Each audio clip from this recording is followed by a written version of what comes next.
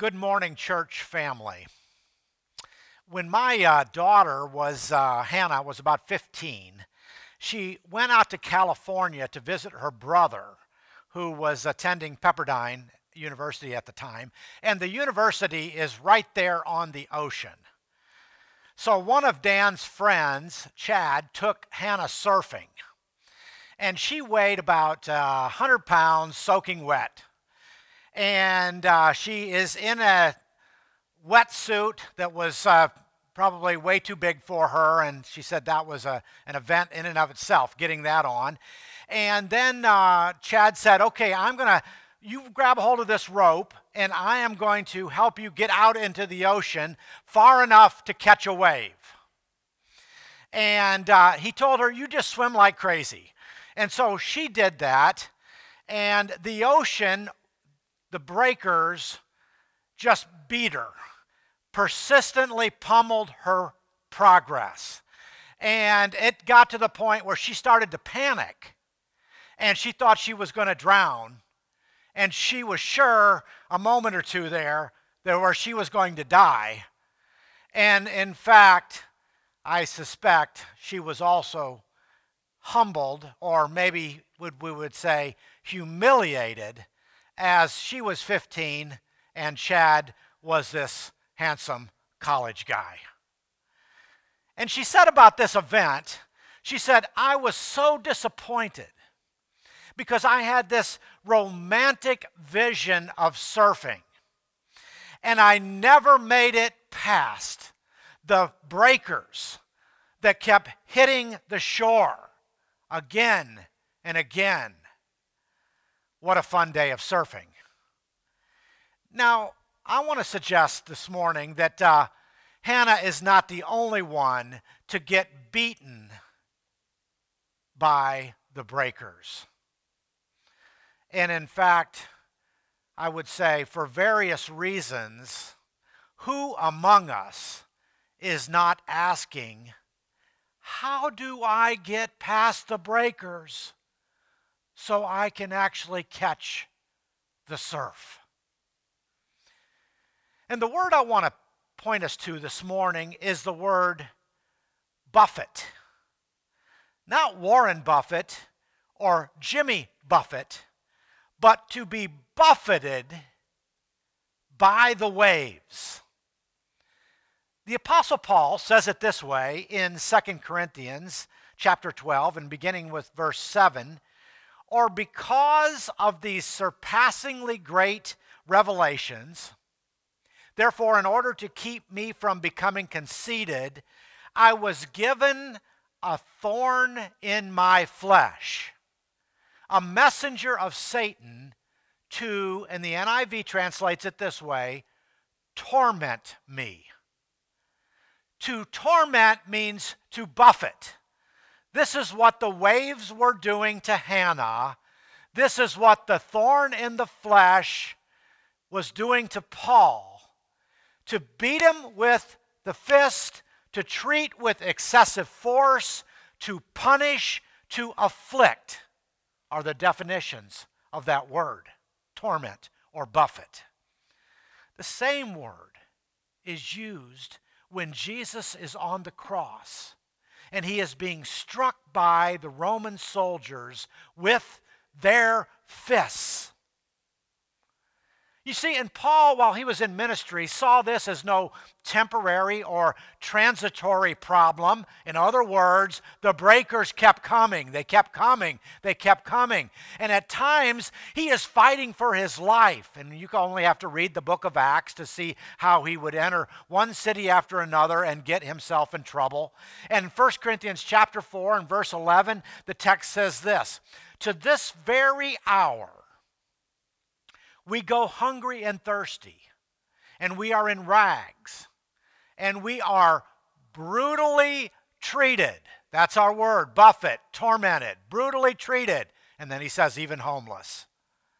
You see, like Hannah, Paul describes his thorn as just weakening him. And he was often drained, and he was discouraged many, many times. He relays this again to the Corinthians in 2 Corinthians chapter 1 and said that he even despaired of life. He was worn out, he was tired to the bone, and he often felt helpless. Now we might back up and ask ourselves, well, what is this thorn in the flesh? What is this torment? What is this buffeting? And some think that Paul is talking about a physical ailment. And in fact, we can make a pretty good argument from Scripture that that's the case. That some say, well, maybe it's malaria or epilepsy. There are several passages that suggest that it's his eyesight. Let me just read a couple of those. In Galatians chapter 4, in verse 15, Paul says this, "For I testify to you that if possible, you would have gouged out your eyes and given them to me."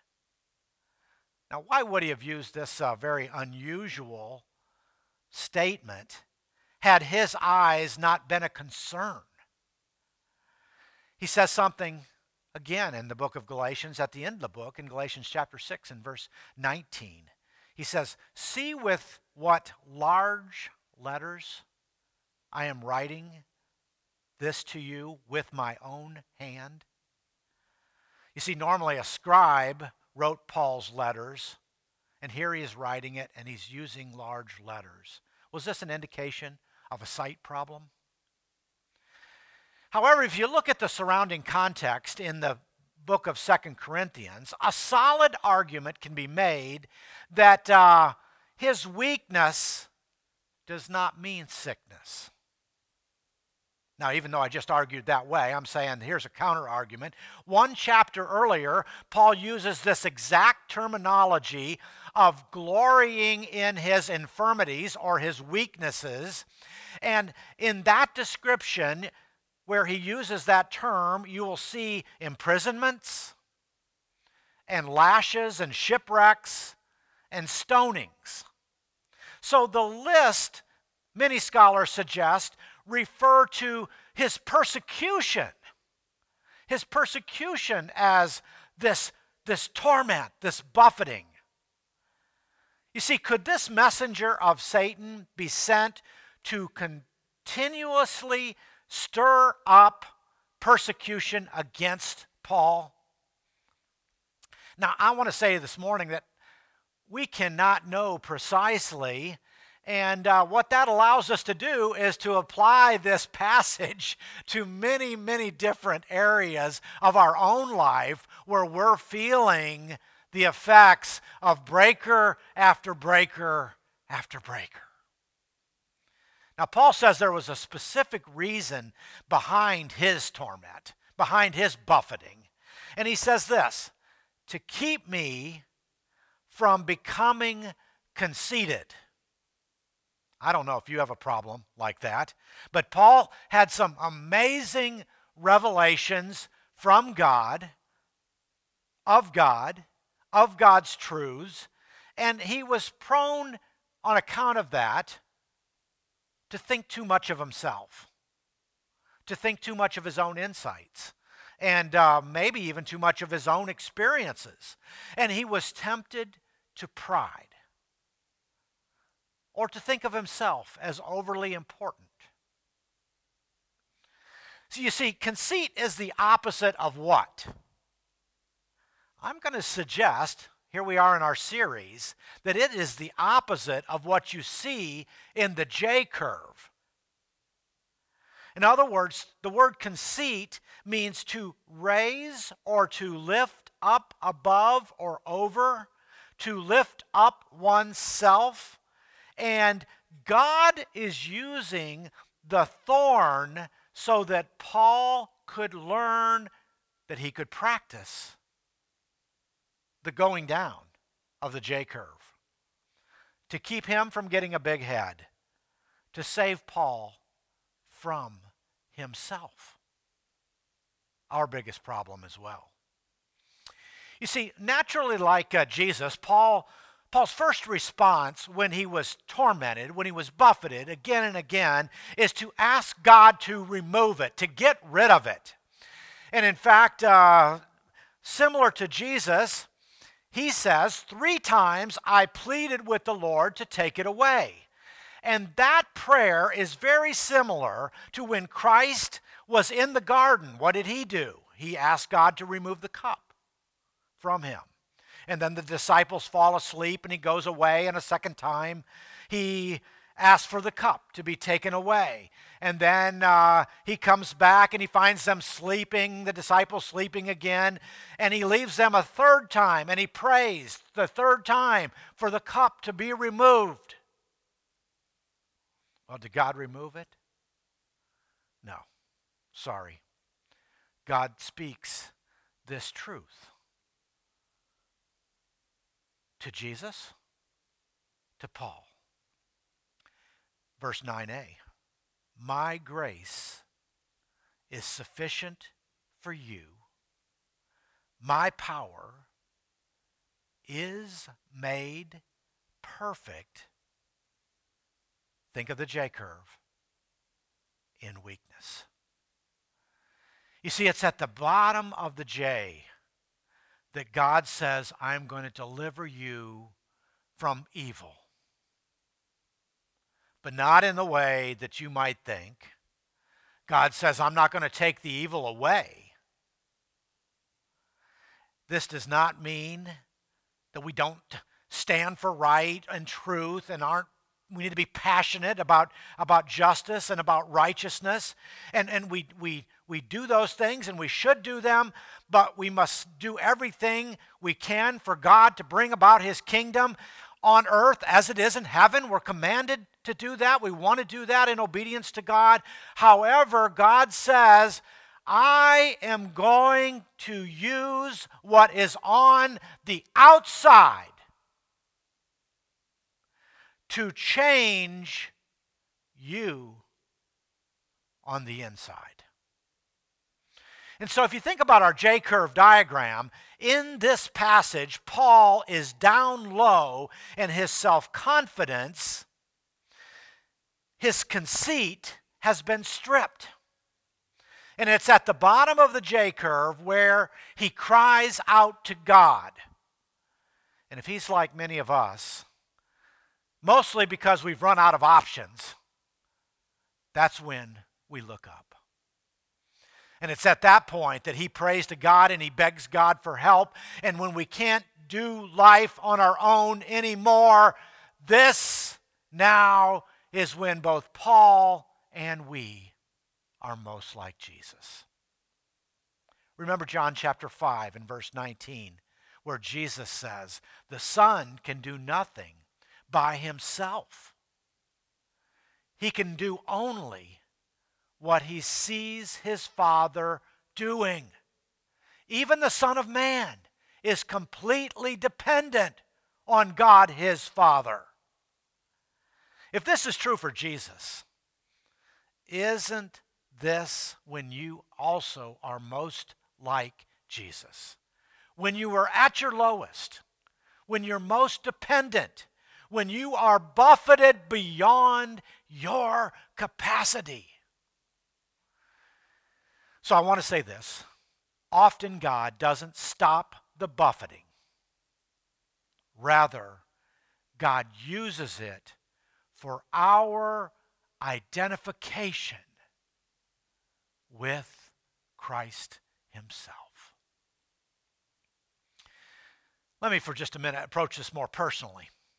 This whole section tells us that my self-satisfied arrogance, and yours as well, really reeks. It smells like I've been dumpster diving, crawling around all morning in the old trash. And you know what? Sometimes I can't even see it in myself. And I would suggest that you can't see it very well in yourself. And you can't smell it anymore, but man, can everybody else smell it. So you see, you're not as strong as you think, and you're not as infallible as you believe, and you are not as adequate as you pretend, and you are not as all-knowing as you portray, and you might be good at hiding some things to convince us that you have it together, but our Lord knows better. And you have a thorn in your flesh because you are a human being and you are not God. Don't forget that it's not about you. Don't forget that you are not God. Don't forget what God is doing in you. You see, the crux is this. We must refuse the temptation to lift ourselves, but choose to die and allow God to do the lifting. There are no passage of Scripture that contradict this principle, as hard as it is to hear and as difficult it is to practice. Let me say it again. You must refuse the temptation to lift yourself, but choose to die and allow God to do the lifting. And it is so difficult because it's built in within us that we despise weakness, and guess what? The world around us despises weakness. Weakness wins no awards. And going low with the J curve means accepting, even confessing, even eagerly confessing your weaknesses. You see, verse 10 says this. Paul says, I delight. What a word choice. I delight in my weaknesses. How about you? My approach, unless I catch myself, is I deny my weaknesses. And I certainly hide them from you. And I might whine about my circumstances, and I might even be tempted to curse God because of my situation, or I might be tempted to grow bitter because toward others because of my experiences. And Paul says, I delight in those weaknesses. This is the mark of a faith that, to use the teaching from last week, not only believes in Christ, but suffers with him. To move from first base, believing, to second and third and home, suffering with him. God's power, the text says, is made complete in our weakness, in our inadequacy, in our failures, in our helplessness, in our inability to measure up. And when Paul caught this mental map of the J curve, when it dawned on him, when he understood it, he was unstoppable. His world and the world was turned upside down. You see, because weakness becomes his boast. And when he boasts of Jesus Christ. Let me state it this way in one statement, and then I'll illustrate. Confess your weaknesses. Do it today, do it now, do it this week, do it the next time those breakers overwhelm you. Confess your weaknesses so that the gift of Christ is fresh again. Confess your weaknesses so the gift of Christ is fresh again. Now, I've referred to Johnny Erickson Tada a couple of times in this series, but she illustrates these points so well. I want you to listen. Her thorn in the flesh is a broken body. And a few years ago, she celebrated her 50th year in a wheelchair. And when she got cancer a few years before, she had said this: it is very hard to go on. I mean, privately, I've wondered, gee, Lord, is this cancer my ticket to heaven? Because I sure am tired of sitting in a wheelchair. And my body is aching. And I am so weary. And Paul Miller writes about Johnny Erickson Tata. But no, the rest of us needed to see the beauty of Jesus in her a little bit longer. So at her 50th anniversary, celebrating her wheelchair, time in her wheelchair, she wrote this. Now this is the J curve. Not only for Johnny, but for Paul and for you and me. Suffering. This was her buffeting, her torment. Keeps knocking me off my pedestal of pride. My displaced hip and scoliosis are sheepdogs that constantly snap at my heels, driving me down the road to Calvary, to the bottom of the J curve, where I die to the sins Jesus died for. Do you hear that, church? This is the insight of the mature believer. Where I die to the sins Jesus died for. And sure, I have a long way to go before I am whom God destined me to be in His glory.